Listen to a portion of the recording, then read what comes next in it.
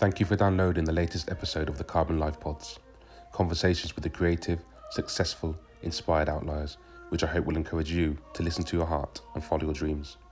We're here for a good time, not a long time, so let's make the most of our lives on Earth.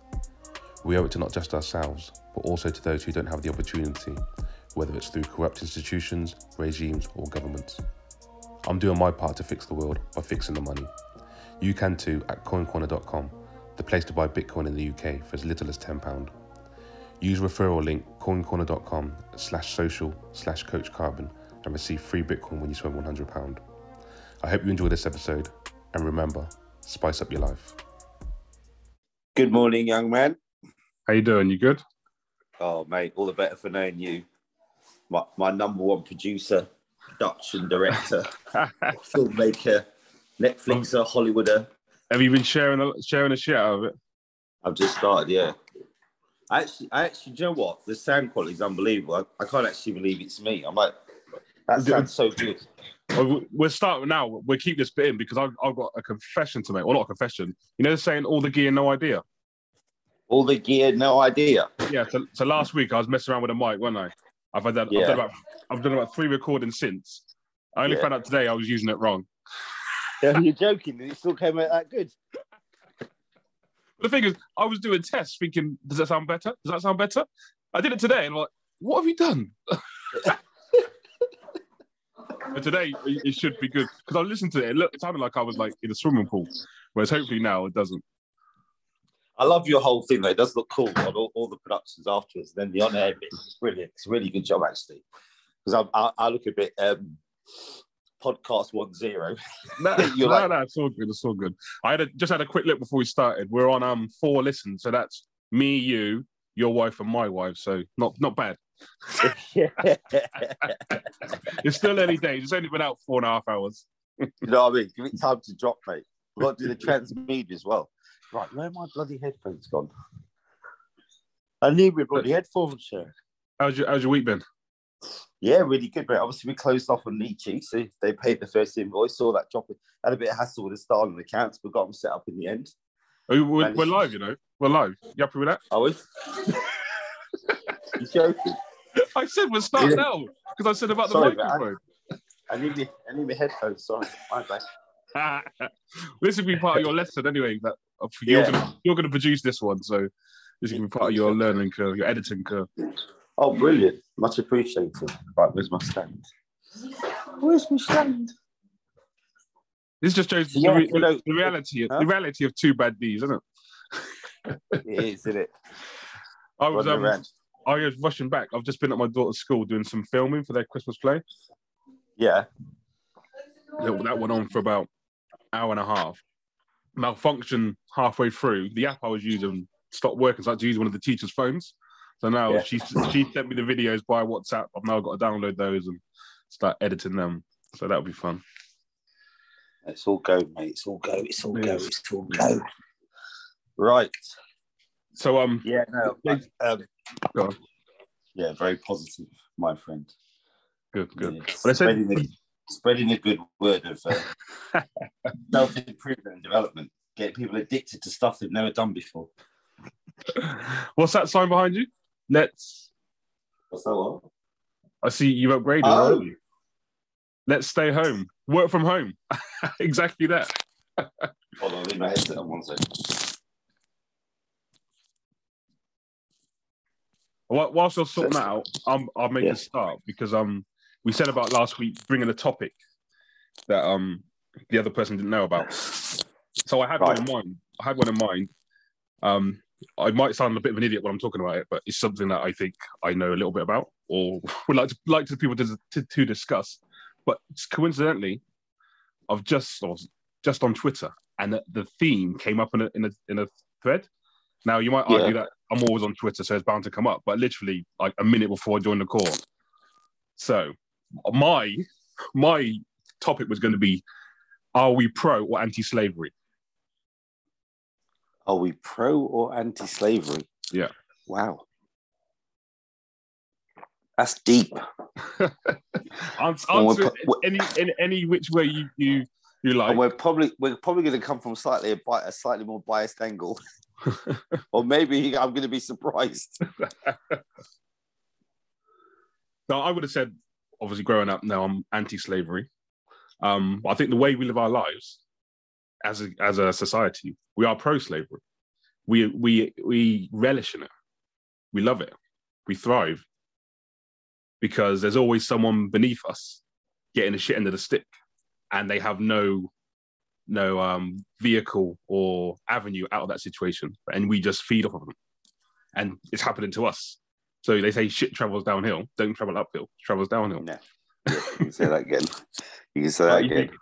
All the ills in society could easily be eradicated. I think we spoke about it last time, but yeah, the world doesn't need to be the way it is. There's enough land, there's enough food, there's enough energy for everyone. Yeah, we have people living in squalor, even in our own country, let alone developing countries.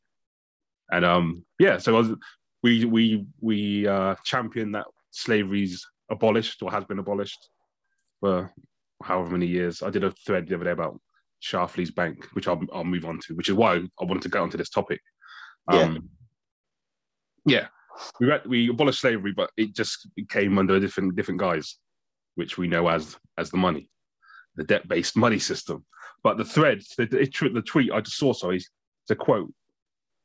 It says actually from a Bitcoin Bible group. It says, "When our money is stolen, our labor is stolen. When our labor is stolen, our time is stolen. And when our time is stolen, our life is stolen. The stealing of life is what we call slavery." Mm-hmm. So the mantra that I live by, fix the money, fix the world, it is literally that. The money is so that is so interesting. So I popped on YouTube last night, and this video's come up. I don't know why and where from, but it said the metaverse, the beginning of the end. So I've clicked on it, and it looks like the coolest African preacher you've ever seen. He's got an oversubscribed room of listeners. He seems to have come from a very biblical place. But you talked about time taking away your life, becoming a slave. He talked about things taking our attention. He said to you, so sort of start with the books or the newspaper. You might pick that up for 10% of your day and read a part of the book, or read the newspaper to see what's happening in the world based on the media. He said then on from that became TV, which took 30% of your time, and so on and so forth. He went through different stages until he got to the mobile phone, where he said, now the TV's on your mobile phone. Now it takes 90% of your time. He said, on average, we touch the phone 2,400 times a day. We can't even go out for a social event now without holding our phones or looking at our phones at some point. That's more than we touch our partner, isn't it?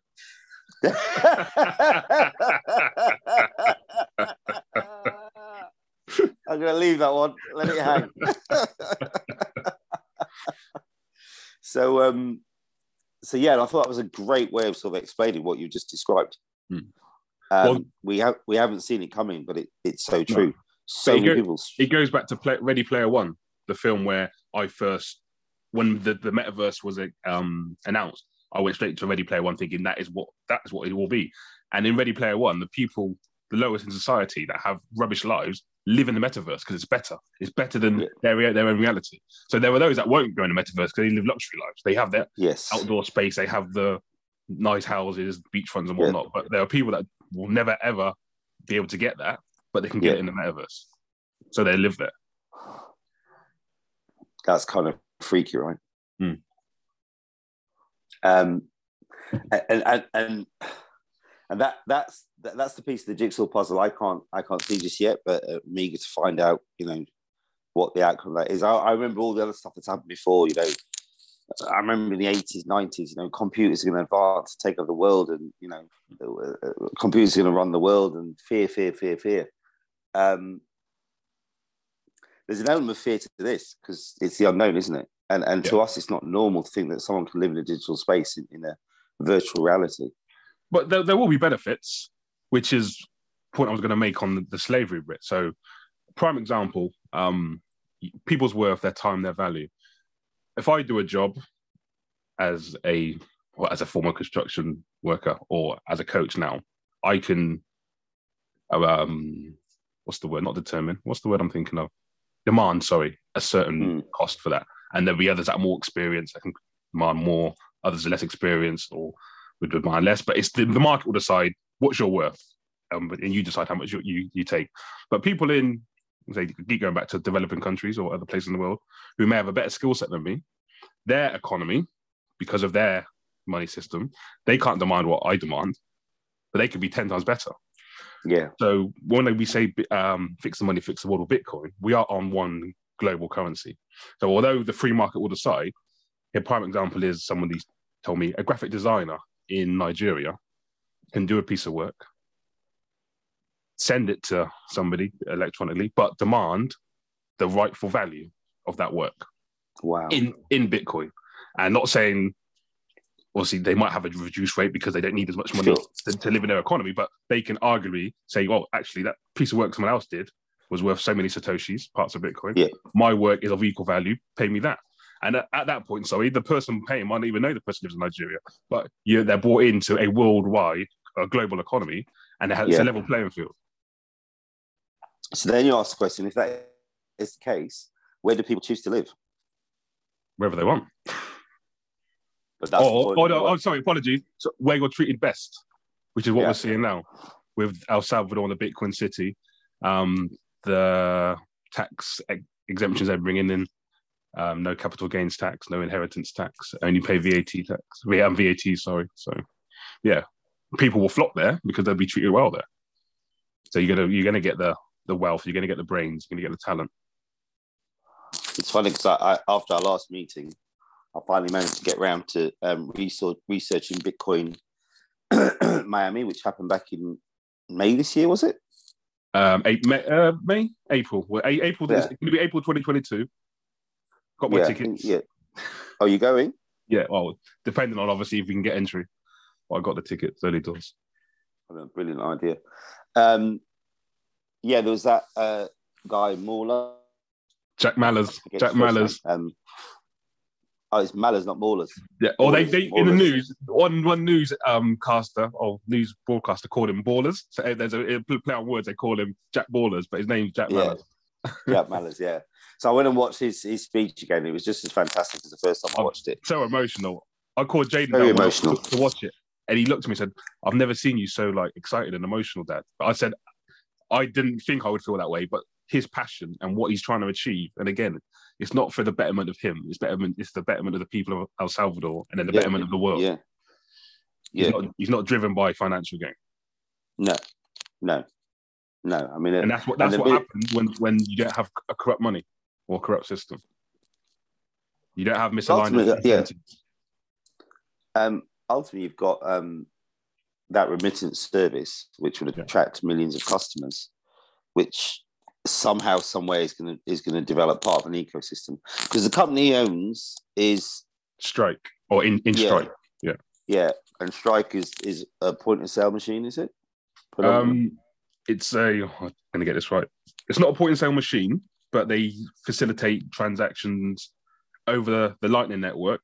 So Lightning Network on top of Bitcoin, but in all currencies. So if you're in New York, you can transfer money to me in USD and I'm receiving British pounds instantaneously, but it's done over the Lightning Network. So there's no exchange. Wow. Yeah. Wow, and that's how he's built the remittance out. Yeah, so I was planning on because he did leave his email address at the end of the presentation, which I thought was amazing. Oh, mate, said, look, I've spammed him email, Instagram, Twitter. No response.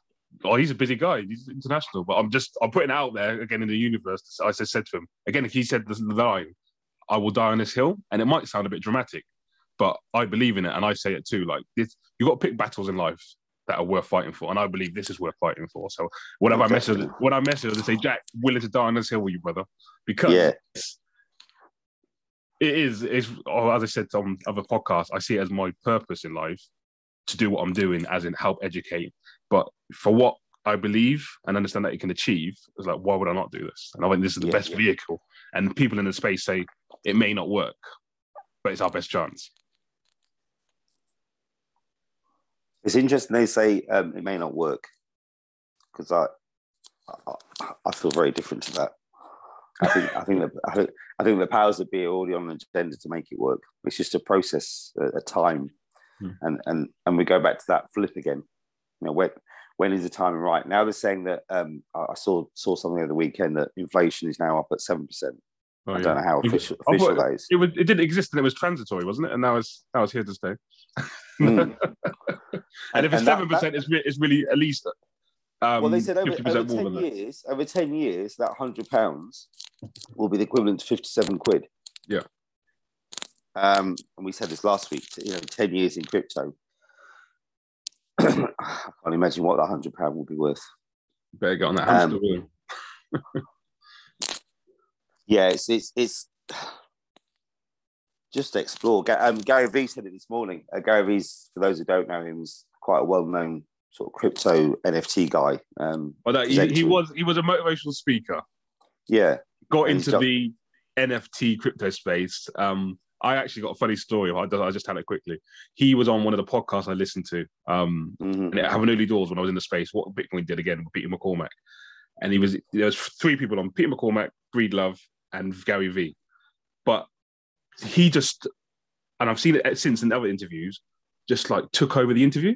But someone's talking and he'll dive in. So I tweeted at the end of the show, saying, I really enjoyed it, but it would be nice if Robert Breedlove could have answered some questions, but then other people had answered.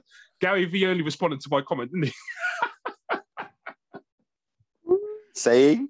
Oh, some BS about, didn't mean to do that. Just really, when I'm really passionate about something. I was thinking, no, you don't listen. That's what your problem is. Yeah. And then a month later, so he just got understanding what Bitcoin is.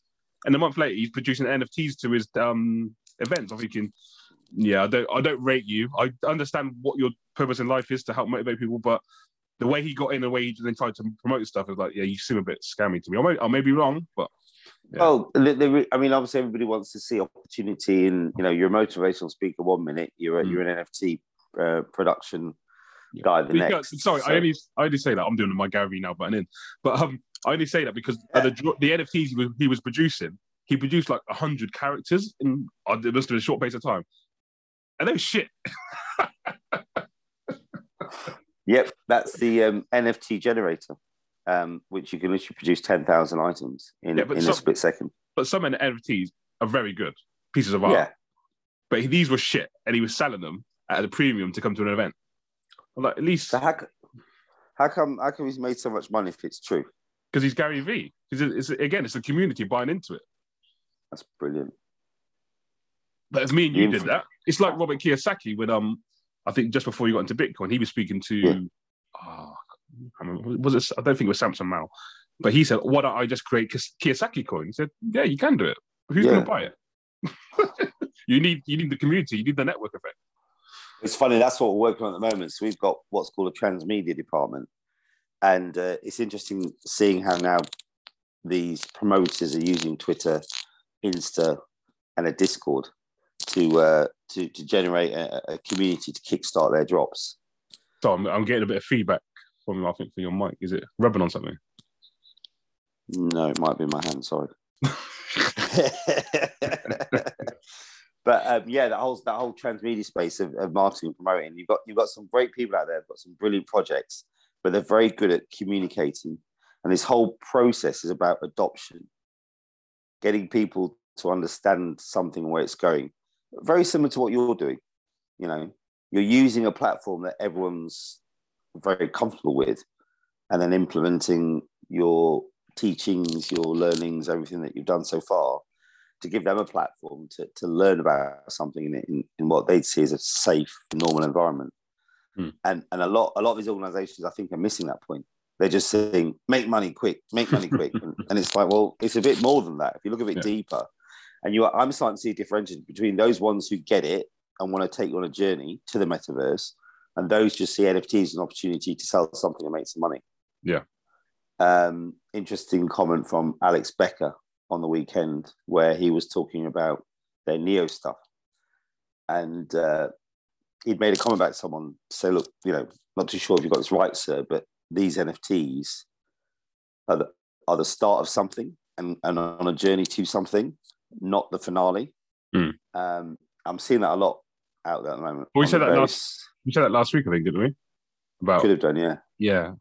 About artwork. It may not work with artwork, but we're trying it. So NFTs could be could lead onto something that we haven't even thought about yet.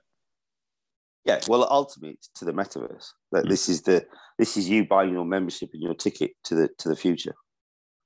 And events are a big thing on that. Concierge type events, type services. There's just so many different applications of this in the world. It's just, you can literally speak to any industry, and everyone will have a need of some type. It's just identifying what that is. And obviously, at the moment, people are looking at lower hanging fruits like sports and leagues and that sort of thing. That's a no brainer. But again, go on. I was say there's just a lot more under the surface if you start to stop and think and look at how this new technology could apply to all types of industries. Well, yeah, I was going to say, ultimately, the free market will decide.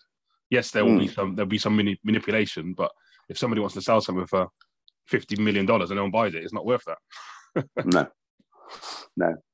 But you start the conversation obviously around for or against the whole slavery system, and that we are still in it. I totally agree with that. And there's various different methods around the world that are being used to maintain that.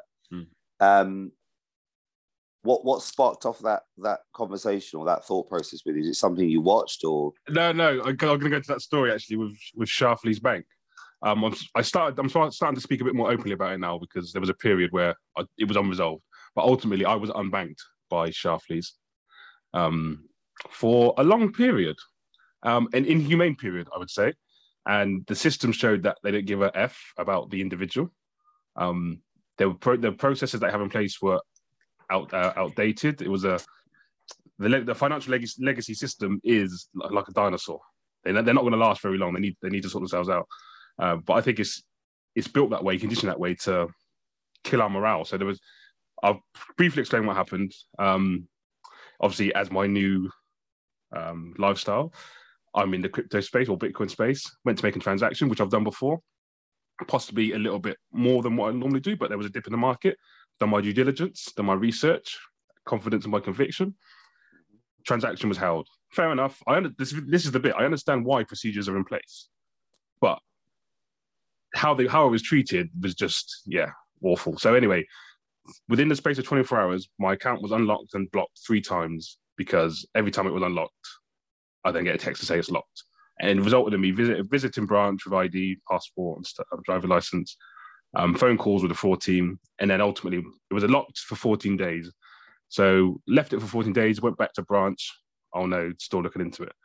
I won't give you the whole spiel, but it ended up lasting 2 months. And in those 2 months, hours I've spent on the phone, hours in branch, different departments, and I actually learned a lot.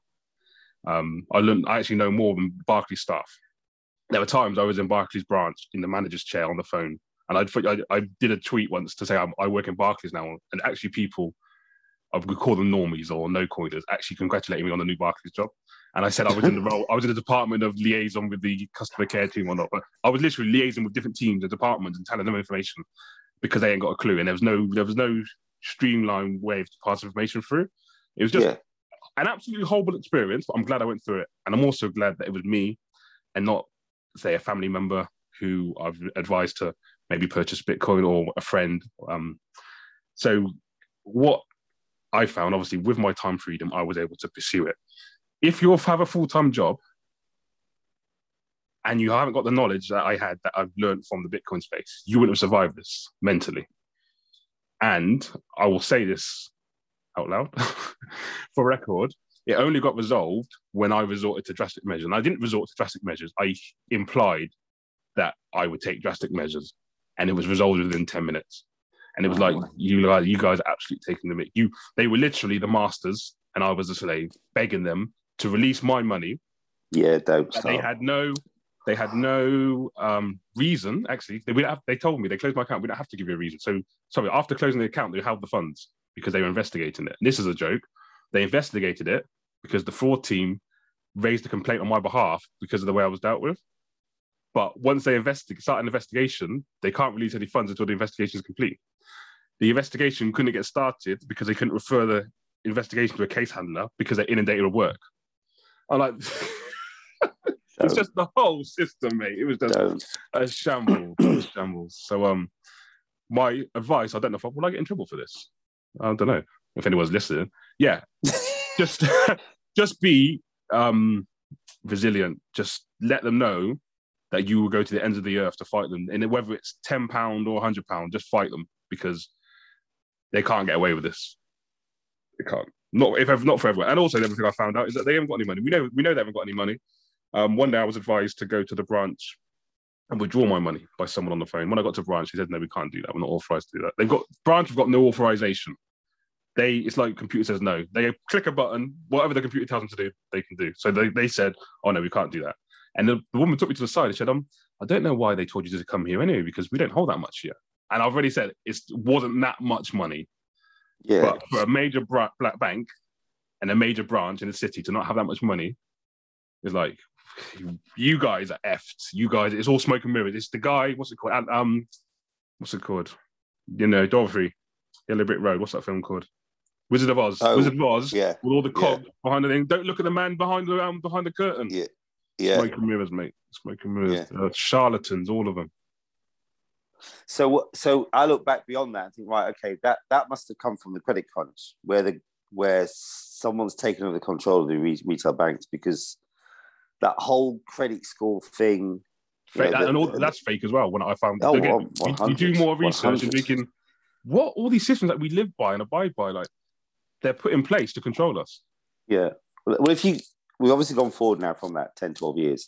And you go back, you can start to see the strategy rolling out now. Now you look back, you see these things. You thought they were there for a reason. They always had an excuse, didn't they? We had the credit crunch, absolute debacle of the financial system, and what came off the back of that, the challenges to we've just been through a 10-year process where it was total deregulation, and you could literally get a credit card and have 25 grand on it. I had friends who were buying houses with credit cards because the market was so deregulated, and then we have that for 10 years, and then credit crunch happens, and all of a sudden for the last 10 years, it's literally mission impossible to loan any sizable amount of money based on your situation, because your credit score is not up to scratch. And now no one even talks about credit scores. The challenger banks come out, you send them your driving license, you take a picture on your phone, and hey presto, a debit card through the post in 48 hours, and you've got a bank account. I absolutely love it. It's fantastic. But it's funny though, because you could you can get credit. You can put all your wages into a fruit machine. You can go and gamble all you want. You can go to a roulette casino and put it on roulette. But you make a transaction that they don't like, they flag it and stop it straight away. So if you are dealing with crypto exchanges, specifically sell Bitcoin, are you now using challenger banks, because they seem to have a much better relationship with these? What do you mean by challenger banks? Sorry? Like a Monza or Starling, or so Tide. They're not called remote, but they're not haven't got a fixed location. That's all. Yeah. Would you call them a remote bank? Digital bank. Yeah, that's probably the best. Sorry, digital bank. Yeah. But the ease of use, I mean, they're using all states of technology. I'm sure loads of people have got it down and using it. And sorry, just on that though. Yeah. Consensus. So obviously, I went to a crypto event last week, and I'm in a few chats. There is no rhyme or reason. So I say Sharpies are shit. Someone will say other banks are shit. But every single bank has been referred to as good for them, good for someone. But they say banks, someone said, nah, they're awful. Every single one. So you mentioned Monzo. Any bank you name, I've been told by someone that's good and someone else is shit. Yeah. It just means, again, there's no system in play. There's no, what's the word? Methodology. Whenever things are going on like way, listeners will know what I'm talking about. It will come to me. But yeah, no, I mean, I've experienced all those things. I mean, I bought an electric car 2 years ago, just to try it out, right? Should we tell that story, Ian? Should we tell that story? 100, yeah. This is about being authentic. It's all coming out. We're not holding back at all. And you experience, what it was like to have a friend with an electric car. Yeah. Never again. Well, you say that it's a skill you have to develop over time. Oh, and yeah. and I've now mastered it after driving the car for about 18 months, 2 years, where I don't get those glitches anymore. Because you found a system that works. But yeah, to all those people that are being asked to convert to electric away from petrol, great idea. Fantastic cars, real fun to run around in. Free to get into London, free to park when charging. So there's a lot of plus factors to it. Just don't go to Peterborough. Just don't go to Peterborough. Yeah. The bottom line is though the infrastructure. Someone's come up with a great idea. People have jumped on the bandwagon and thought, great, I'm going to build an electric charging network and get rich off the back of it. And unfortunately, I think owners, operators have found that it's actually not that easy because the adoption is not that big at the moment. And maybe your machines will lie dormant for a considerable amount of time. So how are you going to fund that? And so because of that, there's a lack of investment in the network. And so I'd say 75% of the time, when you get to a charging point, it doesn't work. So putting that in normal terms, imagine you're on a motorway, but you don't know when you stop at the service station whether there's actually going to be petrol in the pump. Why did you say imagine? Right, yeah, based on what the other day. Yeah. So we're at a petrol station. Yeah, so true. But yeah, imagine at that time when there was that obviously news about lack of petrol in the system. Driving an electric car when you don't know how to operate can be like that. You can start on a journey, work out where you're going to stay to get the extra bit of charge to get you to where you're going. But be prepared that 75% of the time, that machine's probably not going to be working. I suppose it goes back to like the nomadic lifestyle we used to live when people used to travel from village to village, not knowing how they would get to the other village, how long it would take. Yeah. If they had enough food for the journey. It's like, yeah, it was like every day's an adventure. yeah. You don't know where you're going to end up. But so that's another great experience of the 21st century. But no, I'd say to everybody, give it a try. They're fun. They're real fun. And the thought of not having to go to a petrol station every couple of days is a blessing in disguise. So I keep on going back to the slavery question that you started to be in the conversation, and you talked about, what was the name of the bank you just mentioned? Oh, Schlafly's Bank. Schlafly's Bank. Yeah. So going forward then, because there is this belief that in the crypto space, everyone will be equal. There's a big drive for equality and inclusion as we see in our lives on a daily basis. Do you believe that a Bitcoin and what's coming down the line in the digital world is going to help that? Or do you think it's a bit of a facade to make people believe in something that's not there? Before I answer that, I need to go back to Schlafly's Bank, because the reason why I said about the slavery question, they were the masters, I was a slave, effectively. But then obviously I knew history, not from school, but obviously doing not my own research, but listening and reading to stuff since then. But Barclays were obviously, Barclays, I named them. Will I get done for that? Schlafly's were big in the slave game, and they received lots of money from the government when it was abolished as reparations, or what you call it. And we only, as a society, as UK citizens, only recently stopped paying reparations to them for the slaves they lost in the last 10 years. So I did a tweet. The whole process, I had a long tweet thread that I was going to do because I wanted to let the world know. But then when it came to it, when it was finally settled, after I implied that drastic measures would be taken, I thought, actually, no, they can't take any more of my time. My time, again, I value it. It's precious to me. So I just did one tweet and just said, if Bitcoin is anti-slavery money, does that make Schlafly's Bank slavery money? And I gave evidence. I gave like images and links to where you could see their role in the slave trade, them receiving money from UK citizens as reparations, and the way they treated me. So ultimately, they are slave owners, and you can't tell me any different from my experience. Yeah, and I struggle to work out why it still exists today, and it's one of those travesties of the world that's never really been sorted out, when it's been left hanging in the balance. They just changed the system. But so going back to your question, I believe, and others may believe otherwise, but I'm always willing to discuss. I believe that Bitcoin is the way out of a corrupt system, because, as I said, at that point, I was unbanked, couldn't do anything.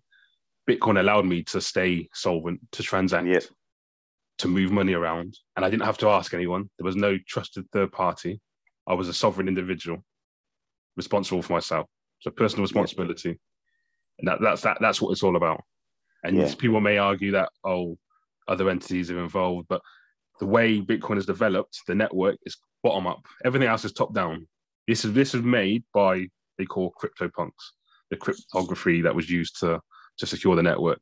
These people are against the system. So when people say, "Oh no, it's a system that they've just created," I struggle to believe that from the people that developed it, and the fact that I could have got in however many years ago. People in developing countries got in before me, and the analogy I like to use, or someone told me, is the fact that yes, Michael Saylor is buying billions of pounds worth, but an increase in price or value, someone else who has less than 0.1% experiences the same increase in value in their holdings.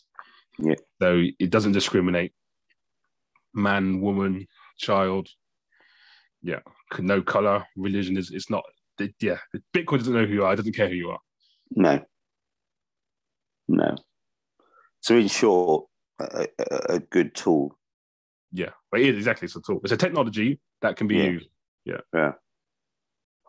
because look at you talked about sovereignty earlier as well. So I've spent the last year also looking at how many different ways are there now, if you really look into it, to create your own business. And funnily enough, there was a group of guys that were being interviewed on Instagram last week. I caught the live video, and they've launched a set of apes to start their journey, to build their games and then build the metaverse. And what intrigued me, they'd actually gone out in this process and recruited about 100 entrepreneurs and are now building a university for their metaverse, where you as your own sovereignty within your own control can get access to that information now to help you build and establish and create the right thought processes for more of an entrepreneurial life going forward. And it struck a chord with me because I thought, they're right to do that. It's a fantastic idea because you're spreading the word. But if you actually start to dig down and look at what the opportunities are and the lines of revenue that one can create in this new world, it doesn't seem too difficult to get to six figures with the various different ideas. And I only looked at a couple. And a lot of it is about sweating your assets or your gifts and putting them online and giving value to them and gaining income from it. So one of the first ones I looked at was to become a node validator. I don't know if you've seen that term. For what though? For the blockchain. So you might be part of an ecosystem, which is one of the sort of layer one organizations that are developing an ecosystem with all these added benefits, metaverse, gaming, NFTs, exchanges, DAOs, all the rest of it. I think you can give your power of your computer to the network, and then in return for that, be a validator on transactions that take place. Yeah. So almost like just underwriting or confirming that, yes, Josiah is a good person. Is there a cost to that? I think there is a setup cost. I'm looking into it. But people are suggesting that, income earning of about 20 to 25,000 from doing that on a yearly basis could be realistic. But then, again, it's something I'm looking into. The actual blockchain, and is it proof of stake or proof of work blockchain? That depends on who you're talking to, but aren't more people heading towards proof of work? Well, the people are heading towards proof of stake. Oh, which is the current system that we're in now. The ones with the wealth get to make the decisions, whereas Bitcoin is built on proof of work. So I'm a node validator. I've got a Bitcoin node, which I can validate all transactions, and it costs me little over £100 to get the equipment, put it together, and build it, and it just churns away in my house. Yes, I'm not earning lots of money from it, but I can route Lightning transactions, so I might earn a few sats here and there for the transaction on the network, but it's not about earning money, it's about securing the network. Mm-hmm. But yeah, you're giving community and getting a reward back for doing that, right? Yeah, but it's pittance, it's less than pennies, but people in the space can earn a bit more, but again, it's more about making sure the network's secure and you're validating your own transaction and other people's transactions. Is it pennies now because only a very small percentage of the world have adopted? Exactly. Obviously, transaction fees in time the value will go up as Bitcoin value goes up, but it's not about that. Whereas I know people that are trying to run like an Ethereum node. I don't know much about Ethereum. I know a little bit, but not a lot. But to run their full node will cost you a few grand, and the amount of kit and energy you have to use for that is just like the normal person won't be able to do that. So it's left to the ones that can afford it, which then you're going back to the masters and the slaves. Yeah. Well, have you come across any? We say one node, one vote. So if there were to be a change in protocol, as a node, I would get to choose which route you go down. Are there other platforms or other blockchains you can't necessarily do that, as I understand? You have no vote. You give it to the proof of stake guys. So have you come across any other sort of self-sovereignty ideas where you can see a future? Well, for within the Bitcoin space, layers. Yeah, within the Web 3.0 digital world. So I told you about the podcast. So the podcast episode I just released today for last week. That is on a platform called Fountain. So going back to value for value, people can listen to that and decide, actually, I'm going to stream sats. I'm going to do it. I'm not doing it at the end. I'm going to do it every second. I might stream 2 sats every second. So when I stop listening, it stops streaming. When I come back to it, it streams again. But you might think, 2 sats, that's nothing. Can you hear me? It says unstable. I'm going to carry on. But I was listening to a pod the other day. The people that actually made the Fountain app. Oscar Merry, his name is. I've actually spoken to. Again, reaching out to people, you can just manage to speak to everyone.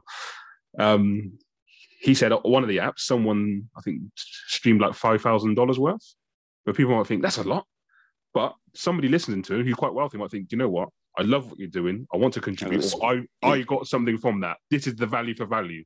So you won't look down on the people that are sending you 2 pence per show, because again, you're then incentivized to create good shows and value. So they might pay you more, or you reach a wider audience.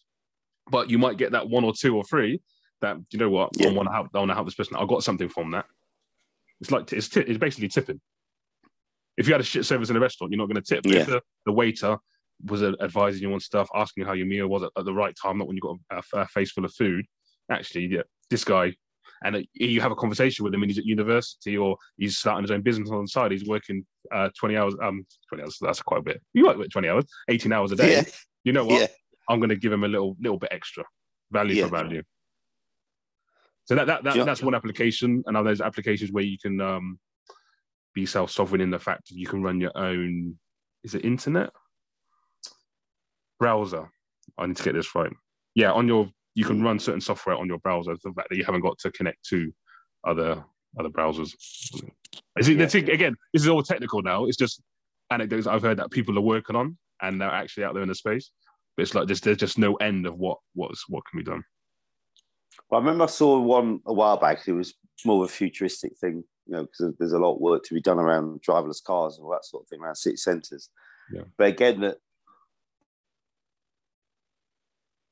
and this, funny enough, the African preacher I mentioned at the beginning of the show, he was talking about that. He said, we all know this, when something's given to you for free, then 9 times out of 10, you're the product. Yeah. And you don't necessarily value it. Right. So I think that's the model, isn't it, going forward, that, you can be the consumer as well as the product at the same time. Yeah. So this concept is, we have driverless cars available now, or I'm talking about in the future. So driverless cars become available. You purchase a driverless car, you use it when you need to use it. I think there was a comment that, let me get this right, that our vehicles lay dormant for about 90% of their life. Is that right? Bit like your house, isn't it? Yeah. Which goes back to, I'll just say it quickly, we can touch back on it, about your house should be a utility, not an asset. Yeah. But it's like similar to the car. So you carry on with the car. Yeah. So you purchase a driverless car, you put it in your driveway, you jump in it, you go to a destination, you park the car, and then you use your app to put that car onto the network, the taxi network. And while you're in a meeting or visiting friends or shopping or, going to the gym, whatever, that car's out earning money, both for the network and for you as the owner. So again, you're investing something to use, but while you're not using it, you're sort of recycling it and offering it to the whole network. So that's the positive thing about the environment, that you're investing in something that is an asset, but you're getting a return. I have a friend at the moment who bought 2 BMWs the other day and wanted to put them onto this new network of car hire. Okay. I can't remember the name of the company, but I started to look into it. Co-Wheels? Was it Co-Wheels? I cannot remember. I know he'd literally gone out there and purchased 2 particular BMWs and was planning on putting them into the car hiring network straight away. And he felt that, if I'm paying leasing fees of £300-400 a month or maybe more, the return I can get on that through leasing the car out to this rental company will make me a profit. Like the Airbnb model. Airbnb, yeah, basically that's what it is. Own nothing, but create a platform that's gonna give you that. You sound like Klaus Schwab. yeah. Own nothing and be happy, right? That's it. Yeah. Still trying to get my head around that one. But people are buying into that narrative, and it is worrying. Yeah. Because if we own nothing and we're happy, what do they own? Why do they own everything? How happy are they? This is the irony. It goes back to Boris and his Christmas parties, right? Where do we stand on this? Don't get me started on that. I've told my son, like, he went to put the news on the other day, and I said, and I don't swear often.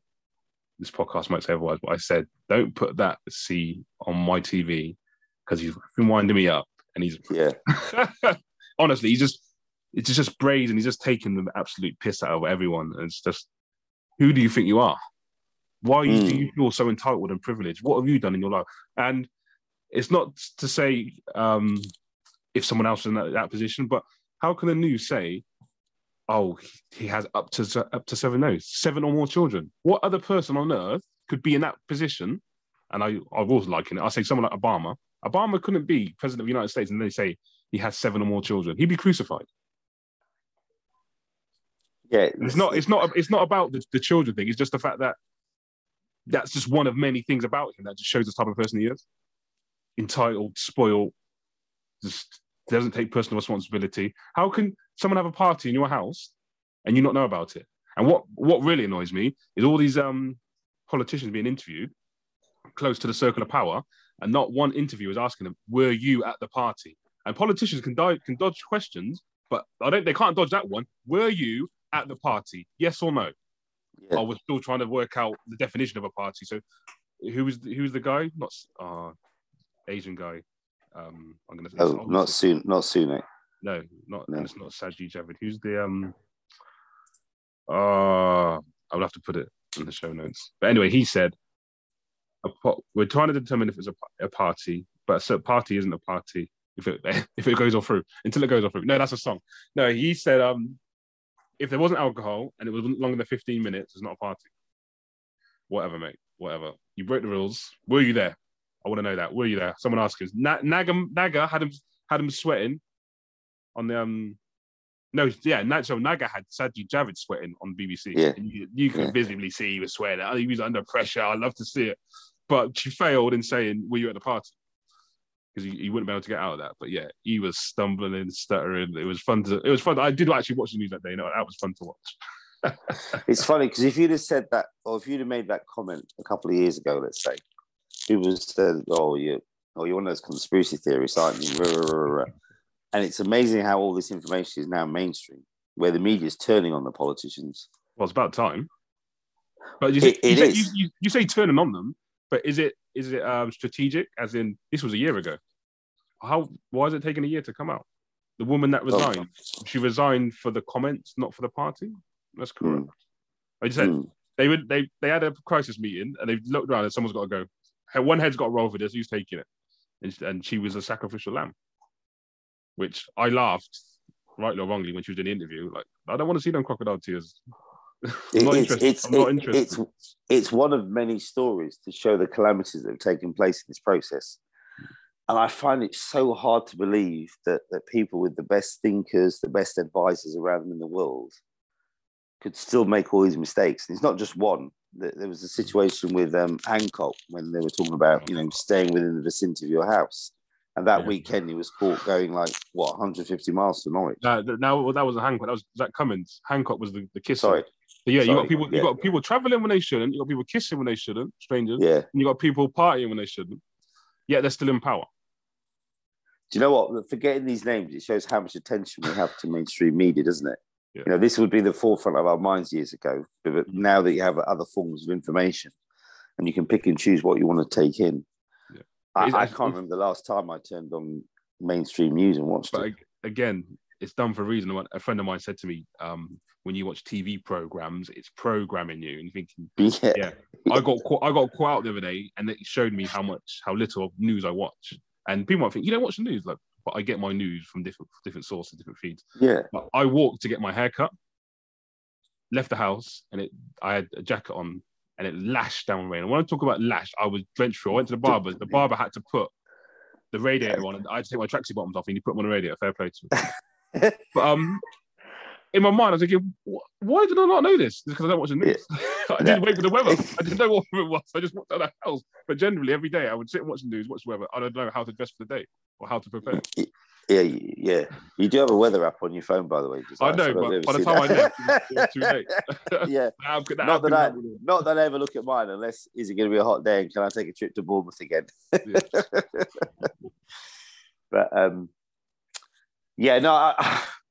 I have this funny feeling in the back of my mind that a lot of this is staged. Yeah. To show...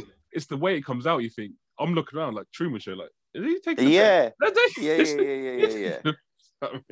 Because if you look back at the history of politics, there's been very firm figures standing up, directing the country or possibly the world, and with strategies and processes that look very solid and firm and in place. And now I just see a load of people just calamity after calamity. Well, you look at the opposition. Again, I've probably looked into politics more now, but I'm less engaged with them. But bloody Keir Starmer. So it's like capitalising, isn't it? If you're playing a football game against the best team in the league and they keep giving it back to the goalkeeper and the goalkeeper keeps shanking it, I want my centre forward to go in and nick the ball and put it in the back of the net. He's had ample opportunities to nick the ball and stick it in the net. But he's not even pressing. And you've got Angela Rayner, centre mid, pushing her centre forward. I was like, go on, do it. Go on. Angela Rayner's like Rooney, playing centre mid, playing centre half, running through the pitch. She's trying to do it now. But you got Keir Starmer there holding the back, saying, no, we just sit back and hold it up. We're so good at pressure. Like, no, we've got to get the ropes. How was it? Great analogy. He's part of the problem. Well, take it one stage further. If they're appearing like buffoons, there's a reason for this, right? Yeah. So is this? I've been saying this for a while, and I don't like to use the word decentralized because it sounds as though the powers that be are totally giving up everything. I'm not suggesting that for a minute. They're not. And we said this last week. I'm still in belief of it that we go from slavery to debt. It looks like you're getting your freedom, but they're just using another tool to enslave you, like you mentioned at the beginning of the show. And then I look at this next iteration of life, and it's the same again. We're giving you something, or making it look like we're giving you something to increase your ability to make your own decisions. But what are we actually taking back in return for that? And I think this is all part of the process, this whole sort of buffoon show that's being shown by political leaders that, ultimately you're going to vote us all out. You're not going to want us, and you're going to want to take it into your own hands, and we're going to give you the right to do that through AI technology or whatever process is going to come down the line. And people are going to believe as though, we're in a part of the community, we collectively make decisions. Yeah. It's a bottom up rather than top down process. And people are feeling as though they're having their... Well, it goes back to the Matrix, doesn't it? And I think life for me in the last year or so always comes down to Bitcoin, and I see Bitcoin as the Matrix, like released from the Matrix. But I love the Matrix trilogy set. Can't wait for the next one coming out on the 22nd. But plot spoiler here, in the second Matrix, Neo's already broken out, main character. He's broken out the Matrix, but he goes back in to try and save people. And he gets to a point where he meets what they call the architect. And the architect reveals some information that says, but this was always going to happen. This is part of the plan. So although you're outside of the Matrix, you still answer to me. Yeah. And when that happened, and obviously it got into Bitcoin, and I can see certain stuff going on. You just mentioned it was like, yes, they will give up some power or try and make it look like you're free, but ultimately you're still in their system and you won't know it. And people might argue again, Bitcoin is just that. Well, it may well be, but again, I think it's a hope against that. And if we get to the end of it, like the Boston computer game, and we are still in the Matrix, and I believe it was a worthwhile fight. Well, I think ultimately that on one hand, and it's funny, I've got a really good friend of mine, and he's sort of mid-60s. So if you go back sort of 30 so years to the beginning of the 1990s, he was in the middle of his sort of business life. but probably 10 years before that, he was obviously reading mainstream media, mainstream financial newspapers. He's been involved in the private equity market for 30 years. And it's interesting today that we have this flow of information from all angles now, and the new form of information is taking away from the old. Yeah. So the old had a monopoly. They had a monopoly of information, because you're saying the print paper, those stories, how long would it take to get out? People that are the story have made their moves already. Yeah. You're making your moves off information that's 2-3 days old. Yeah, but what I've noticed, if he's sharing information with me, it's always from those mainstream feeds, the Times, the FT, BBC News, and it just dawned on me the other day. I said that's where we are in the world. There's probably 3 sets. There's someone like him who's in his 60s that kind of missed the internet in the first 10 years of their business life, and there's someone like me that just managed to start his business life, and then halfway through that early period, the internet came. So you got into that, and then I suppose the generation behind that who just grew up with it, and then now our kids who are totally immersed in it. And it's just intriguing that I get this information from him around the space I'm working in, and predominantly it's a lot of FUD. Yeah. Right. So the main FUD: fear, uncertainty, and doubt. Yeah. So, and it's interesting because I read the stuff that he's sending out, but because I'm getting my information from other sources, one of the big ones, YouTube, from people that have spent time and invested effort into understanding what's actually happening, you really start to see the truth. It's a bit like the Raheem Sterling situation when he presented the 2 newspapers of the black footballer and the white footballer, and how the black footballer was portrayed and how the white footballer was portrayed. It was an eye-opening moment for everybody to realize that actually this is not the news. This is just programmable activity that's driving the rhetoric of whatever it is they want to achieve. And I think the black community always knew that, understood it, but it took a while for the wider world to see it. Yeah. Yeah. So no, that was just a point I just noticed last week. I thought it was quite interesting, because I can understand now how they can control that flow of the conversion from the old fiat world and the industrial age that we're just finishing, and then actually immersing yourself in this new world, listening to the publishers out there, and realizing what's actually really going on, rather than being reactive and depending on the old media, newspapers, news channels to decide for you where your life's going to go and what your action should be. I mean, the gap is just huge. I remember when I first got into this space, I was told 100 times, you've got to get yourself a hard wallet. Got to get yourself a hard wallet. Security. So I went out, invested in these hard wallets, never used them. Well, even never now? Used them. Even now, never used them. Now, is that crazy? I don't know. It is. I suggest you do your own research, do a bit more learning and understanding, and because I think I mentioned to you off air about people I've met who run exchanges, CEOs, and they say, we don't want you to hold your Bitcoin on our exchange. We want you to be self-sovereign. And one of the guys who was actually doing a talk, and he said, my marketing guy sat there giving me dagger eyes, so evils at me. But this is about you and us, not about me. So don't want it to scare you or scare listeners, but learn more about being like self-sovereign and being responsible for your own personal wealth. Because at the moment, you're still in the old system. Your money is exchanged in a bank. That bank could go belly up. The authorities could go and take over that bank. They could be doing fractional reserves, which fractional reserves means they're lending out more than what they have.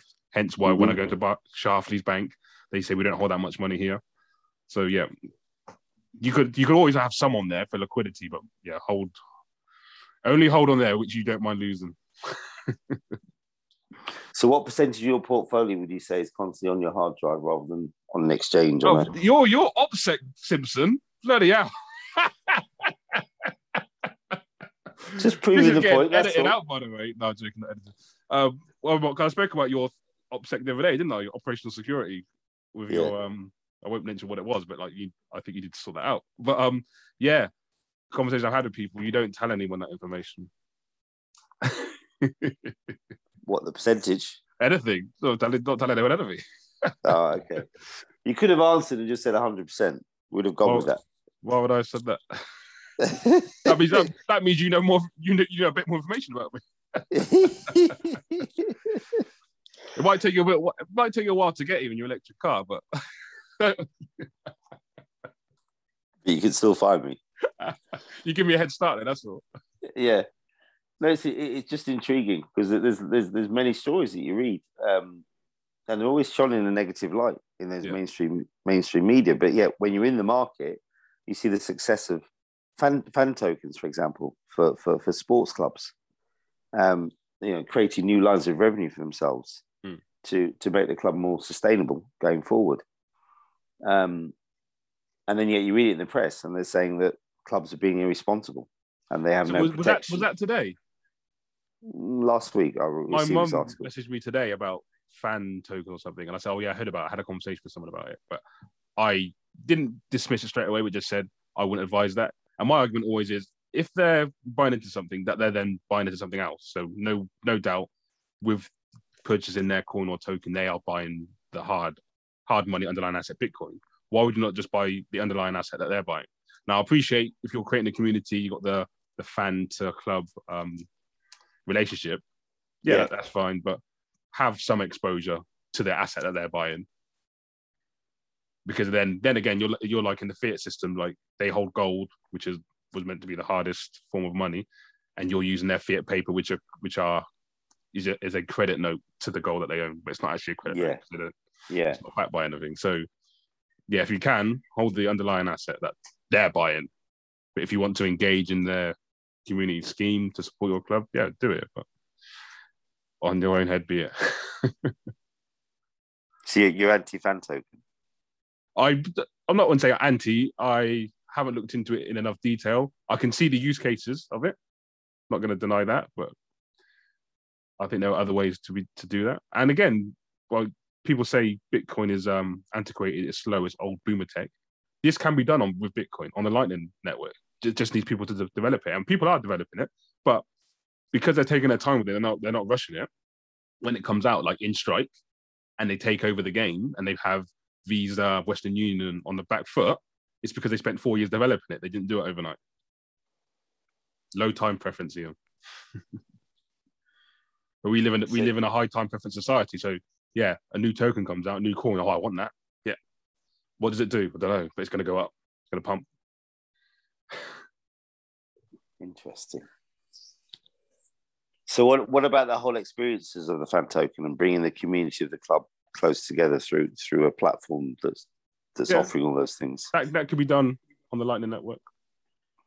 Again, it might need someone to reach out and say this can be done this way, or someone to ask the question, oh, how can I use Bitcoin to do that? But ultimately, if they do that, they won't necessarily get the financial gain that they would do by doing it themselves or having their own token or own chain. So do you think it's a good adoption tool to bring people into the digital space? I think we spoke last week. I'm worried about people getting burned or wrecked and then not coming back to the space or speaking negatively on it because they got wrecked the first time around. So I'd rather them have a bit of education first, understand how this all came about with Bitcoin, and then make an informed decision afterwards. Yes, I understand Bitcoin. I'm not going to invest in it because I'm going to speculate on these other ones, or I'm going to buy the token from my club because I want to support my club. Yeah. I totally understand that, but I prefer if they had a bit of education first before they did that.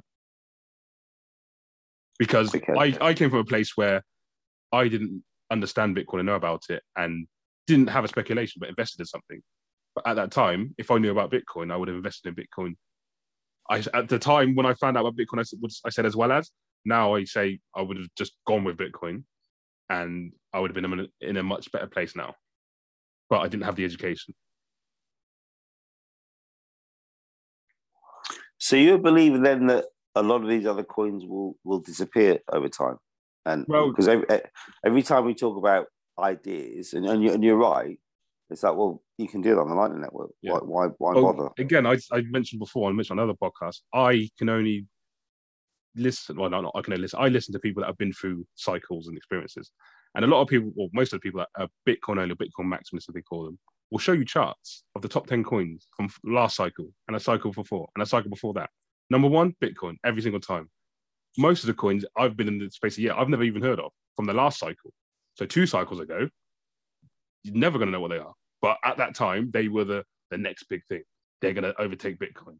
So let's just see. We're doing another 4-year cycle, and we'll see where I'll name some, but again, don't know a lot about them. Your Solanas, your DOT, your Ethereum, which is it's close as in market cap compared to all the others. Is in but Bitcoin slipstream. But where will it be in 4 years? They're talking about going to proof of stake, moving to proof of stake, fork into an ETH2, or have they done ETH2 already?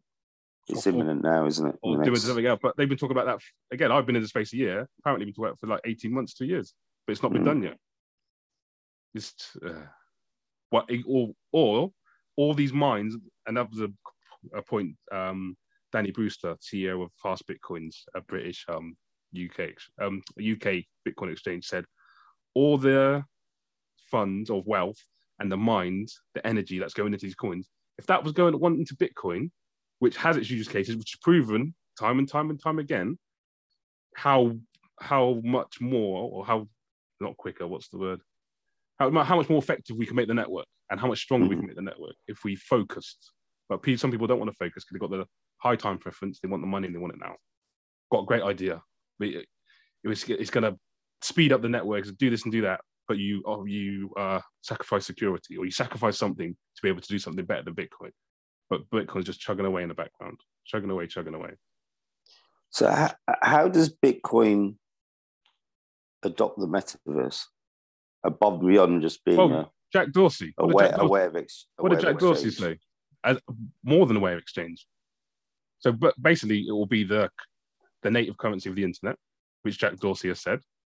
Right. And then once you're in the metaverse, I was talking about NFTs, and obviously some people in the Bitcoin space are against or don't see the use case of NFTs. But I spoke last week about the guy I was speaking to from Scarcity. NFTs can be put on the Bitcoin blockchain. So when you go into the metaverse, that is all possible. You can have your NFTs that you own in that space, on that in that particular verse that you're in.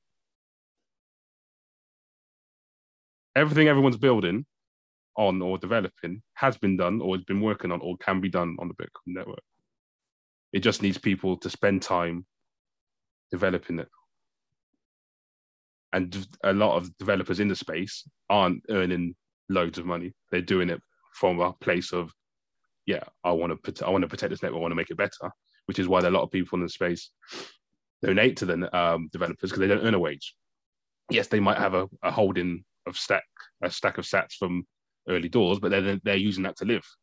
So as a way of the community providing value, because they're providing value to the community, let's all donate 1%, 0.5% of what we have each month to them, so they can continue to protect the network and develop without thinking, I need to go and work on this coin because they're going to give me this much money, or work that job, taking my mind and energy off this project and time to go and try and earn another additional income. So what you're saying is, because you hear about these hackathons all the time, don't you? where there's like 1,000 yeah. developers, and they're all vying for that star prize of $5-10 million to be invested in their platform or project to take it forward. And obviously, then the layer ones and the adjudicators pick and choose which one they feel is the best idea for their ecosystem, and then take that project forward. So unless you're one of the lucky ones to win that sort of funding, you're sort of saying you're developing for free of charge just because your love and your desire for what's happening in this space. Yeah. Yeah, because on the other hand, I do see some layer ones who are actually actively recruiting these stack developers to come and produce things. And we've put together a team of 10 developers so far that are cutting edge in this space, and they're working on projects as we speak in the business. But they're all being paid. Admittedly, they're associates, they're not full-time employees. Yeah. But they're all being paid to obviously complete work that we're that we're acquiring from various clients and opportunities that are out there. But your belief is the majority of these guys or girls are out there developing. They're doing it for their love at the moment. They're not really at a point where they're earning a as I understand. I don't know them personally, but the anecdotal messages is that yeah. And that's the irony, because the demand, I mean, you look at the push on STEM in schools at the moment, and the demand from the industry overall to pull more of these STEM skill sets. So we mentioned, go back to STEM, because one of the people I speak to, they have a platform called Play Shamaroo. So it's a card game that teaches young children or adults as well. I think it says 0 to 99 how the network works. So I've played it with my family, and you have cards that are like the number only once card. You have your attack vector card. You have your I've got another card, but basically you are playing the game like Uno, but you are actually playing the Bitcoin network. So you have your blockchain and everything. But they have a book and also an audio book a video, a book and a video. My daughter actually appeared in the video and contributed to that, called Goodnight Bitcoin. But they are STEM accredited. So I just saw that, well done. But what is actually STEM? What does it stand for? Yeah, sorry, apologies. Yeah, what does STEM stand for? Do you know? Science, technology, E&M. I'm gonna have a look. But I've read it, but I'd never heard anyone else speak about it. So when you mentioned it, I thought, I know that. Yeah, what brought to my mind, there was a little, sometimes on Match of the Day, they do clubs in the community, and they did a piece on Brighton and Hove Albion. And there's some event in school where they're taking a sort of robotic ball, and they're just promoting the idea of STEM education across schools within the Brighton area. Yeah. STEM learning. And obviously, pushing the subject matter of coding. And that as a career option for people.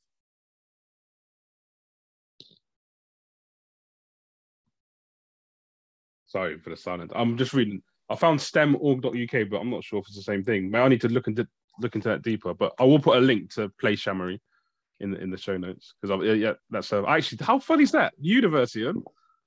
I actually received my delivery today of the books and games for the tournament this Sunday. Yeah. So yeah, I'll be giving those away this Sunday to worthy winners. You have to proof of work, do something good to earn it. So what's on the cards for that then? What, for the tournament? Yeah. It's a 6-a-side tournament, Bitcoin Ballers Winter Cup Festival. A little plug here, look. Basically a tournament to reward, inform. Oh, no, I got that wrong. Inform through competition and help educate. So ICE for the Winter Cup. But it's just a tournament with various activities on the sideline. So during this year, I've hosted online competitions where people can contribute. They can join in.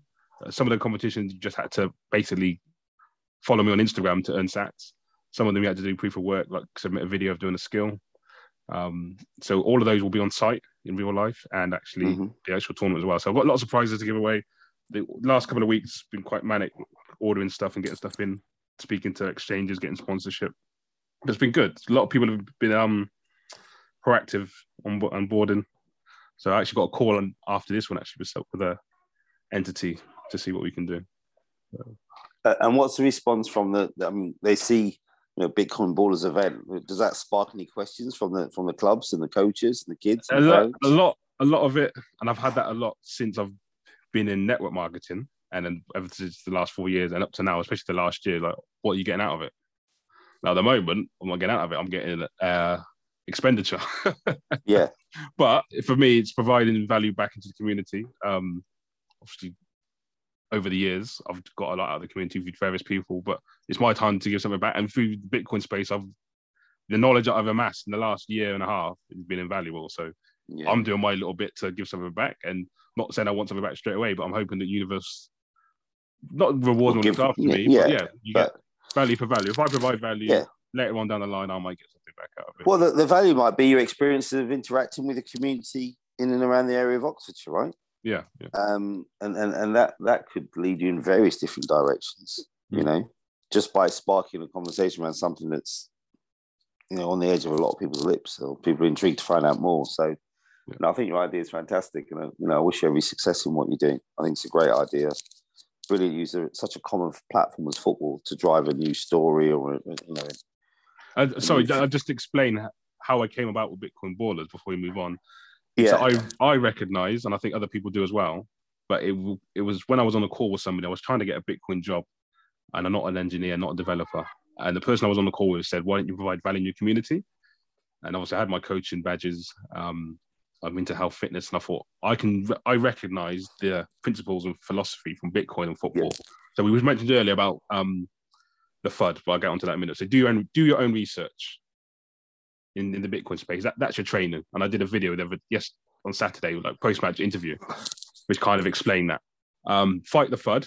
So fear, uncertainty, and doubt. That's your self-belief. Yeah. You have belief. You have conviction in yourself because you've done your research, you've done your training, and then ultimately leads to your proof of work. So Bitcoin is based on proof of work. You get rewarded for the proof of work blockchain. Mm-hmm. When you go out and perform, your self-belief and your training gives you your proof of work. So you can't tell me you're the best player in the team, yet when you're on the pitch, you're not performing. Show me on the pitch that you don't listen to self-doubt, you don't listen to other players or the fans calling your name saying you're rubbish.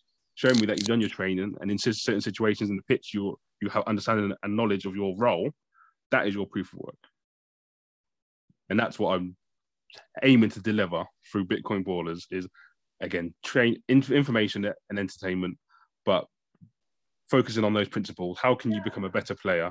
Focus on those principles. And then also at the same time, when I mention like some of the games I've done, when I mention peer-to-peer, kicking the ball between you and your mate, that is part of Bitcoin. When I mention 21 seconds to glow, 21 seconds to do how many skills you can, or you talk about the 21ism, 21 million high cap of coins. When I talk about best performing asset, which Bitcoin is, that's your man of the match, your player of the year sort of thing. So yeah, it's introducing terminology into a space where if you don't understand it, like I didn't understand STEM, you ask a question, and I understand that. Yeah, and by giving simple analogies, it helps people sort of jump over that line, doesn't it? Yeah. And STEM is science, technology, engineering, and mathematics. Okay, that makes sense then with that game. Yeah. So all interesting times. So what date? Just another plug then. So what date is the tournament? 19th. So yeah, this Sunday. So this won't come out before. So this comes out after the tournament. Can't use that plug too well then. Well, I could snippet it. But no, I'm hoping it will be a great day. We've got a couple of spaces left for teams, which I'm working on this week to fill out. We've got some good teams coming. I've actually reached out to a few like celebrity teams, as you call them, or influencer teams. Sorry, if they came on board, that'd be great, obviously for exposure. But also, again, you're talking about the proof of work. They are influencer teams for a reason because they're very good. Now, as a normal, as you call it, normal team, they're not called Sunday League. What would you call them now? Grassroots. Sorry, as a grassroots side, can you mix it with the best? And if you do mix it with the best, that's your proof of work. Mm-hmm. Well, very good. Very good. So yes, that's our weekly update. So did you learn anything new this week, or was it quite a quiet week for your own personal self-development? No, it was a very busy week. I had a lot on. Obviously, I changed tact on how I present information on social media. and also via messaging. So I stopped doing broadcast lists, deleted those on WhatsApp. I'm just going through social media platforms now, which I like. I understand it's a sacrifice. So I've sacrificed the spamming, which would effectively what it was, but it was speak to 10 get one. But now I'm more focused on reaching out to individuals, but also using social media better. So people might think, oh, he's always on social media, but I'm using it for work. So I have different entities where some entities will provide the same information, some will be unique. So like the Carbon Live Pods was on my normal page, the Live Pods page, and also Coach Carbon. Something that to do with Bitcoin, maybe on Coach Carbon and my own page, Carbon Nutrition, that will go on my main page, Carbon Nutrition, and also Coach Carbon. So again, it's just understanding your demographic, because obviously certain people follow all, some will only follow some. But it's just like, who can I reach through different platforms? But yeah, so in doing that, reached out to a few different people. I had a few interesting calls. I also did some training yesterday. I was working on my exercise to music training.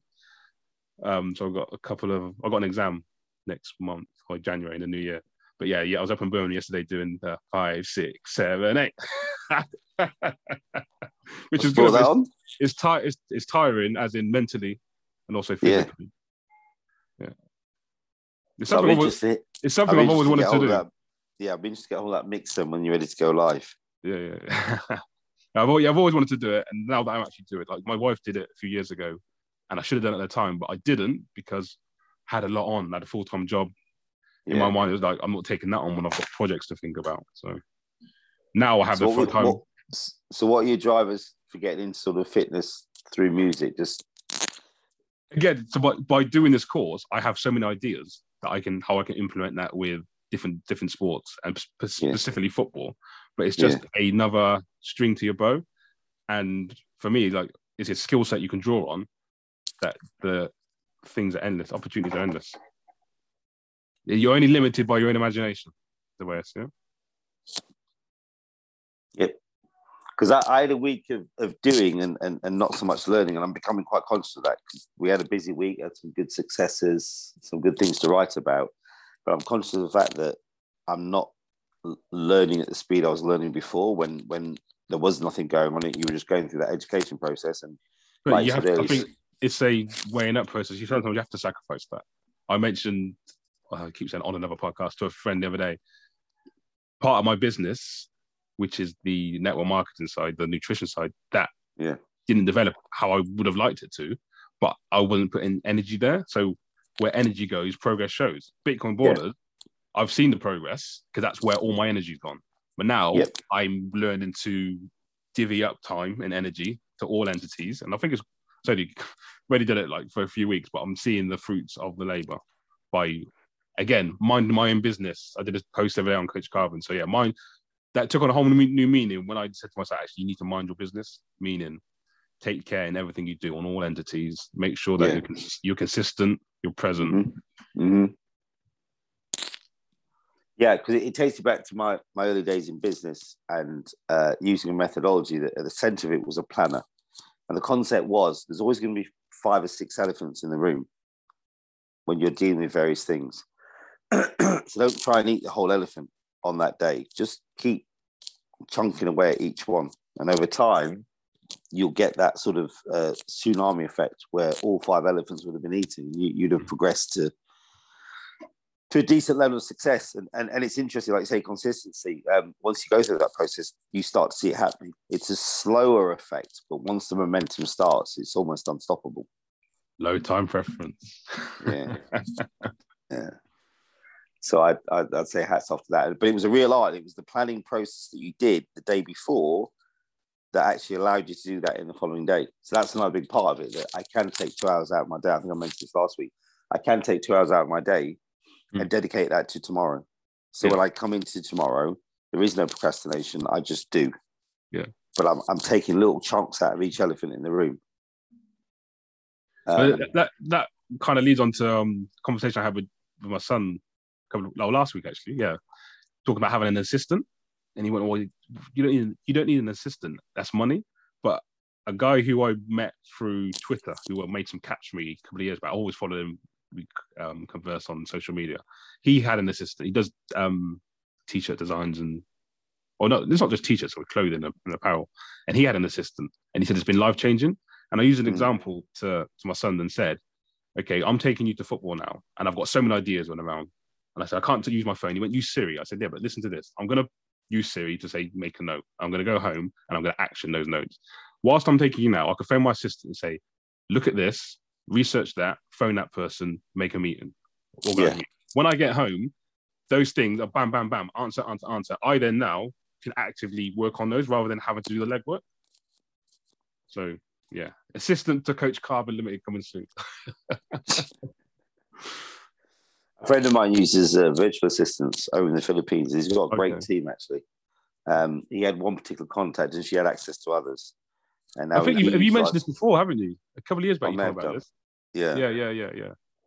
Very good and great value for money.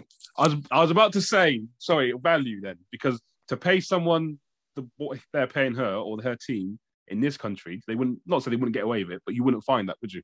But you're saying it was a great service. Yeah. But they were grateful. I'll say grateful. They had a fee. They appreciated, yeah. But in a global economy, should they not be rewarded the same as someone else rewarded or similar? Okay, here's an example. Then that goes back to then where do you choose to live? Because you know, there's a balance there, isn't there? Yeah, the market will decide what the true value is. So they may undercut a little bit, but do they need to undercut so much because their economy is messed up?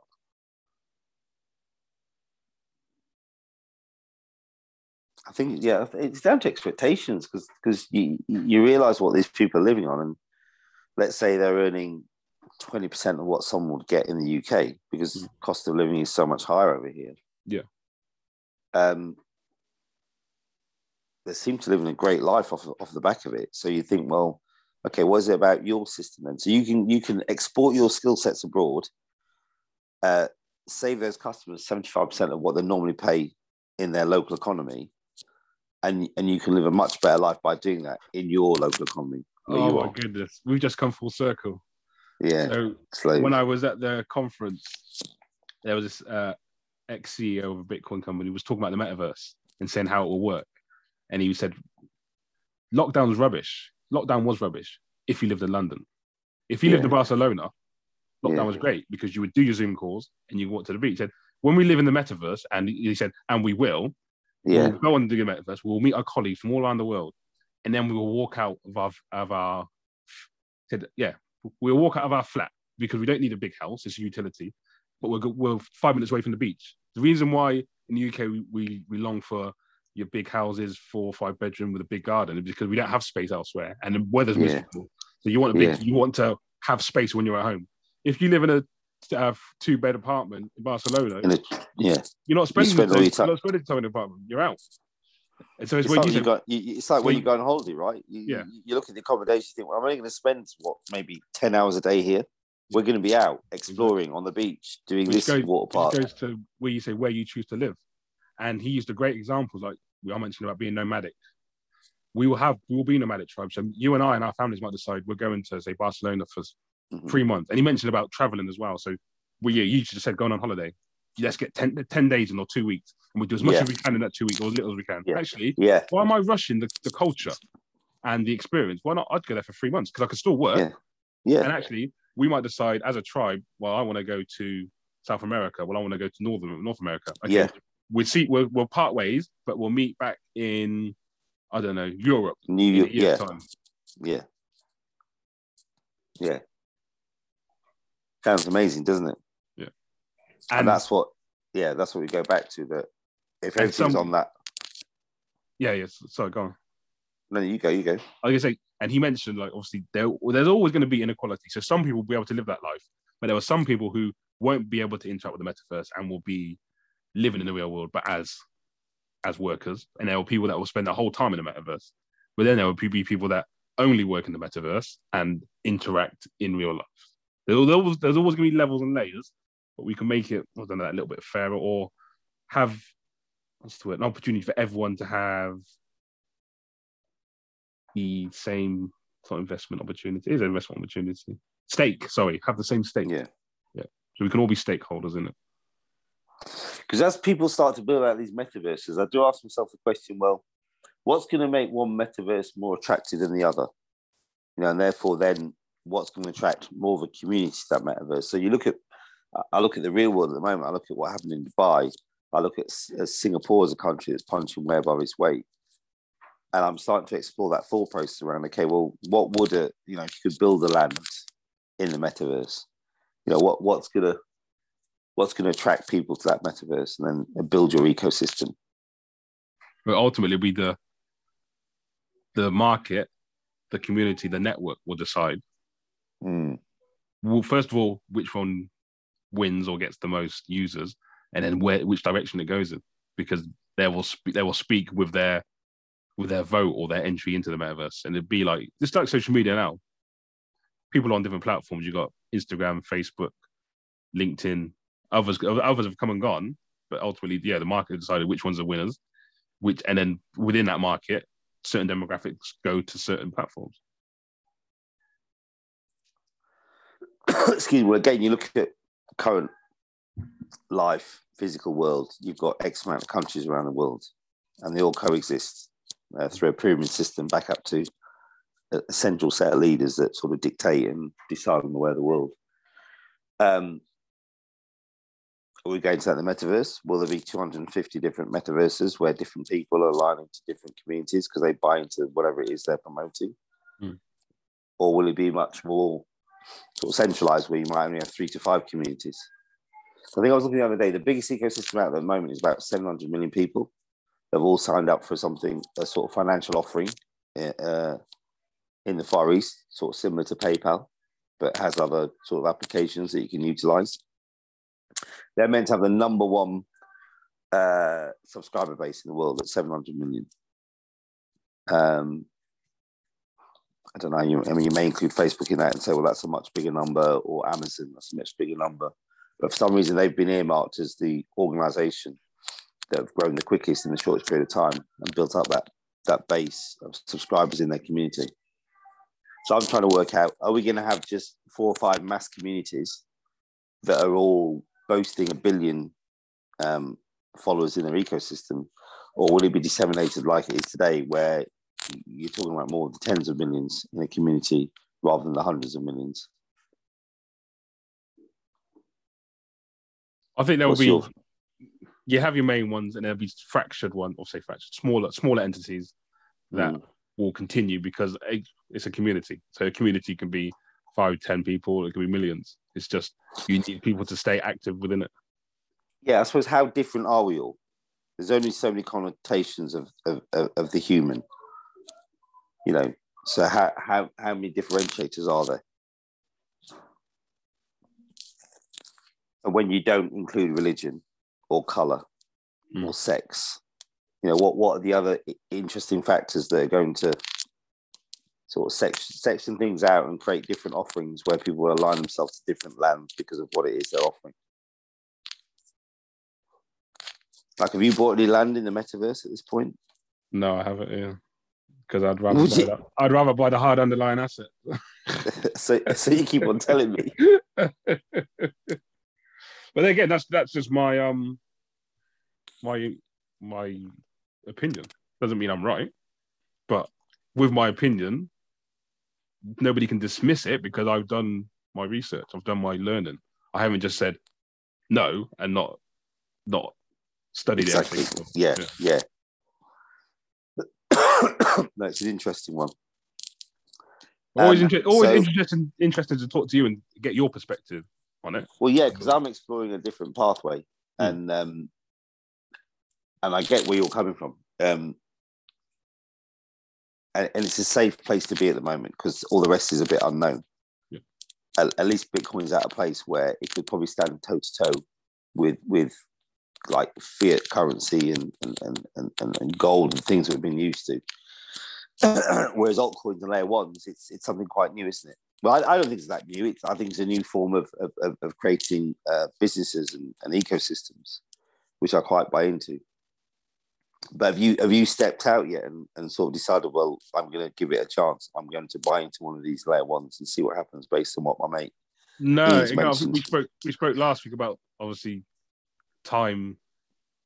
Did we speak? No, someone again. Someone I spoke to someone else. A friend of mine messaged to say about my take on Bitcoin, and I said, well, I value my time. So if I am looking into other projects and spending time researching, that's taken some of my time away from possibly with my family.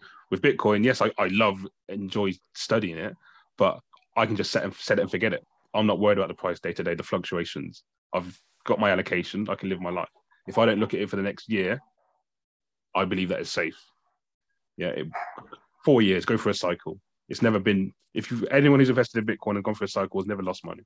So with that knowledge, and say history doesn't repeat but it rhymes, with that belief, I can go off and enjoy my time.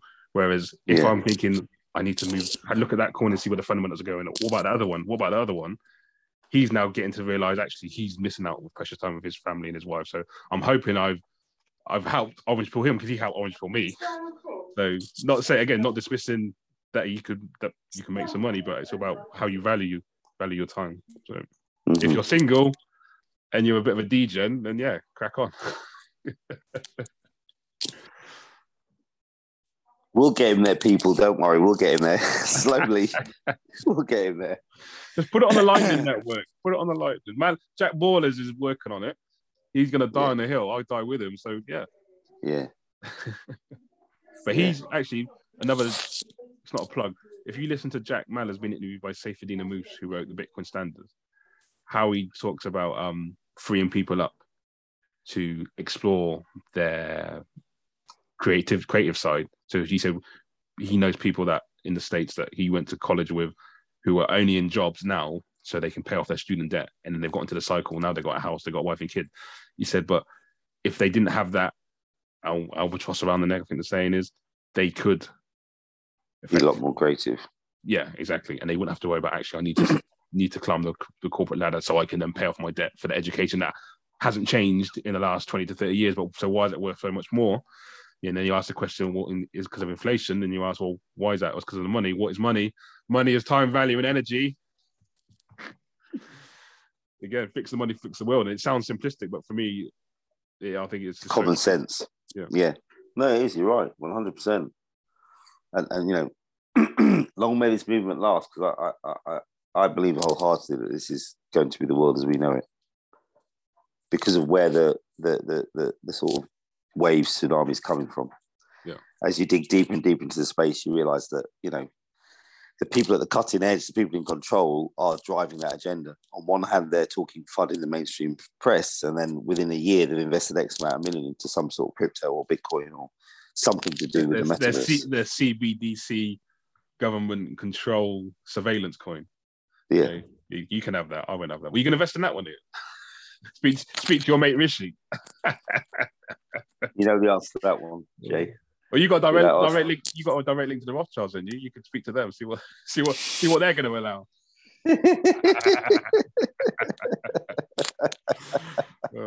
It's only a box, people.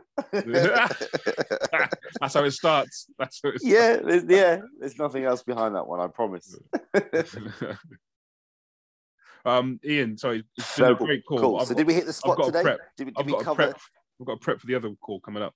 But yeah, I think today was a good riff. We didn't get onto your topic. We might have to say that for next week. Or did we touch on it and not? You didn't actually ask direct.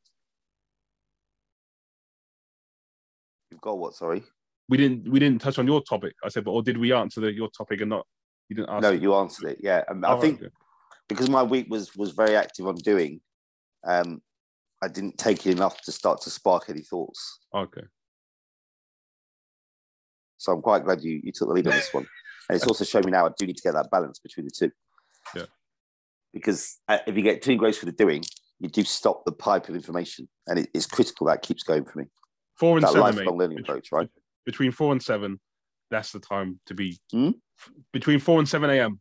Those hours, you're more creative. You're free. Your mind's free. You've woken up. Your ideas are fresh. No distractions, unless someone texts you to say they're at a concert. But yeah, use that time, man. Use that time. No, a business associate of mine, he called his organisation. Yeah, he called his organisation Theta. Which, if you look into it, it's that sort of prime time when your mind's at optimum level, right? Between about 4 and 6, I think it is, isn't it? Mm. But I've never been a morning person, so I'm going to have to just accept that as a strategy maybe I'll never see. Do it later in the evening then, when the family goes to sleep. Well, that's what I do mine. Like, I've got a client, he said, what is it with you, Ian? You're always sending me information, working hard into the night at 1, 2 in the morning. And I'm saying to you, yeah, but that's my real quiet, focused time. Yeah. And the world's gone to sleep. There's no interruptions, and I can just get rid of all procrastination. The Twitter feeds aren't going off. The Instagram posts aren't going off. It's funny you mentioned Twitter feeds, because I'm part of a few groups. A lot of them were like American centric, so we go to their hours. So because of that, there was There's 6 hours. There was a Bitcoiner group created. But even we work on different time zones. So the other morning, I was up earlier than normal, and someone had put, we say GM and GN, so TLDR, good morning, good night. Don't write good morning, just write GN. So literally, the guy wrote GN, and I wrote GM. So he was just finishing his day, and I was just in mine. It was so funny. We need to work that one out, don't we? It's a bit of a blocker, that one, isn't it? You know, like a couple of guys in the team, they will just work nights because a lot of their connections are in America. So they'll come on about now, a bit early, maybe 12, 1 o'clock, prepare themselves for the day, sort of 5, 6 o'clock, kick into gear, and then we'll go all the way through to 3 o'clock again. So that's another thing that puts me off with altcoins. Is the good thing is that we live in a 24-hour market. But if you're invested in a market where, also you're not fully 100% invested, where you think I'm gonna realize my profits at some point, you have to watch that market 24/7. Or no, you're vulnerable. You're open to changes in the market 24/7. So much. Disagree. You disagree? Do one exercise for this. Right, do one exercise for this week, right? What you say about Bitcoin, you can feel exactly the same about altcoins. I appreciate what I'm saying. Unless you're fully invested, where you're not worried about fluctuations, but a lot of people are in for the speculation. Now, if you're in for speculation, we said this last week. This is the problem. It's about. I said last week. It's about patience, and I keep doing it every week. I looked at Solana the other day because I've heard about these layer ones for a while. It's like, I went back to, what point did you jump in, and why didn't you stay in? Because I came with that sort of day trader mentality when I first started. Oh, it went up by 20%, take your profits. Okay, get out. Just this week, go back, look at the Solana chart, go back 12 months. Yeah. Just come back next week, tell me how many that coin X by. Yeah, I appreciate that. But if I'm looking at Solana, then I should do due diligence on the other ones, should I not? Yeah, and they've all done the same, mate. Yeah. That's my point. But that's my time. I don't want to do that. I worked for time freedom. Now I'm spending it looking at charts. But imagine you spend that little time doing those 5 or 6 layer ones, and you think you're best, you sponsor that process. Yeah, I fully appreciate that, but it's about, forget about it. It's about weighing up. So if you just spend, I mean, for you to study one coin is probably about half a day's work, maybe, or a couple of YouTube videos. Invest, forget about it. I could be out in the real world, living my life, helping educate and inform people, making the world a better place. It's a way up. It's a way. I'm going to convert you. Right? You got a way up. That's all it is. It's about. I'm not going away. You're creating fun on the altcoin market, right? No, I'm not creating fun. People are free to spend their time. I'm just telling people what I've learned and the route I've gone down and how. But your view is that by getting into altcoins, it's going to consume my time. And yes, there will be a certain amount of allocated time to do the research. But then after that, it's right. I'm doing what I do Bitcoin now. I've invested in that project because I like what's happening. I like the leaders. Yeah. I don't have to worry about it. I'm just leaving it. I'm so intrigued now. What if we go forward a year? Yeah. No, you can't go a year. You got to do a full cycle. So say we found it in 2020. We'll come back in 2024, and we'll look where the market is. That's the only true decider. Yeah, we're blown up. But I'm saying in the space of a year, I can't wait. Now I know what I know. Oh, Simpson. Again, it's patience. I'm looking forward to next year, December 21 to November. Huh? No, you keep cutting out. I think. Yeah, yours would do it earlier. But just to tit for tat. Tit for tat, yeah. I thought it was your phone, but it might be mine. But no, on a serious, I can't wait to see the next 12 months. Yeah, that's going to be real life. What an exciting time to be alive. Yeah, and if it does some people don't see that because they're not in this space. They live in the doom and gloom MSM world. It does anything like it's done in the last year, it'll be phenomenal. And I just don't know what's going to happen. But it's just crazy to see what it's done in this first year and to see how these organisations are plodding forward and pushing their roadmaps for the metaverse. So yeah, good times. Very good times. Well, good chat. So this episode, Mr. Simpson is in charge of. He's going to edit, publish, and produce. It's going to be a training for him. As a sole trader, with my broad knowledge of the space. I was going to say, you are going to handhold at some point, right? Otherwise, whoever's listening out there, don't get your hopes up. Yeah. Whatever happens, something will be put out. Yeah, and we'll get there. And I'm sure it's really easy and straightforward. And Jay's a brilliant teacher, brilliant educator. That's why he's got Bitcoin Ballers. So I'm looking forward to him. Oh, I love that. I guess imparting that information. I've heard Flash will get me everywhere. Yeah. Nice. Well, thanks again, Ian. You've been good. Yeah, thanks again, Jay. Really good to catch up. Hope the listener got something. So shout out to my wife, shout out to your wife. Yeah. maybe we can orange pill them. Maybe they can join next week. Well, let's see who our first subscriber is. We'll have to treat them extra special. Well, I did say in the last one, because what I found out we can do, again, exploration, within the podcast, we can put voice notes on from the listeners. So if you leave a review, comment, or voice note, send us a voice note on social media. We can add it to the actual podcast. Yeah. No profanities, no negativity. The only thing we ask for is positivity, a positive comment, as in constructive criticism, or something that you liked, but nothing to slate it and say you lot. Yeah. We knew that already. So tell me something I don't know, right? or you got to sandwich it. You got to say something nice, something bad, something positive. There you go. Stroke our egos a little bit. Always work for me.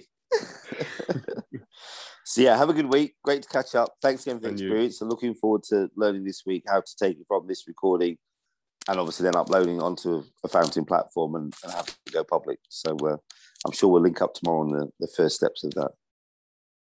Wicked. Well, take care. Have a good day. Have a good one, mate. All the best. Cheers. Bye. Thanks. Bye. Wow, what a bumper episode to see us into 2022. First of all, let me wish you all a happy new year. If you found anything interesting in this conversation or would like to know more, please do get in touch and stay tuned for the rest of the year for some more engaging conversations. Remember to like, share and follow the Carbon Life Pods on Instagram, the new social hangout for the podcast. You can leave a comment or even send us a voice note, which will feature in the next show. Until next time, remember, variety is the spice of life.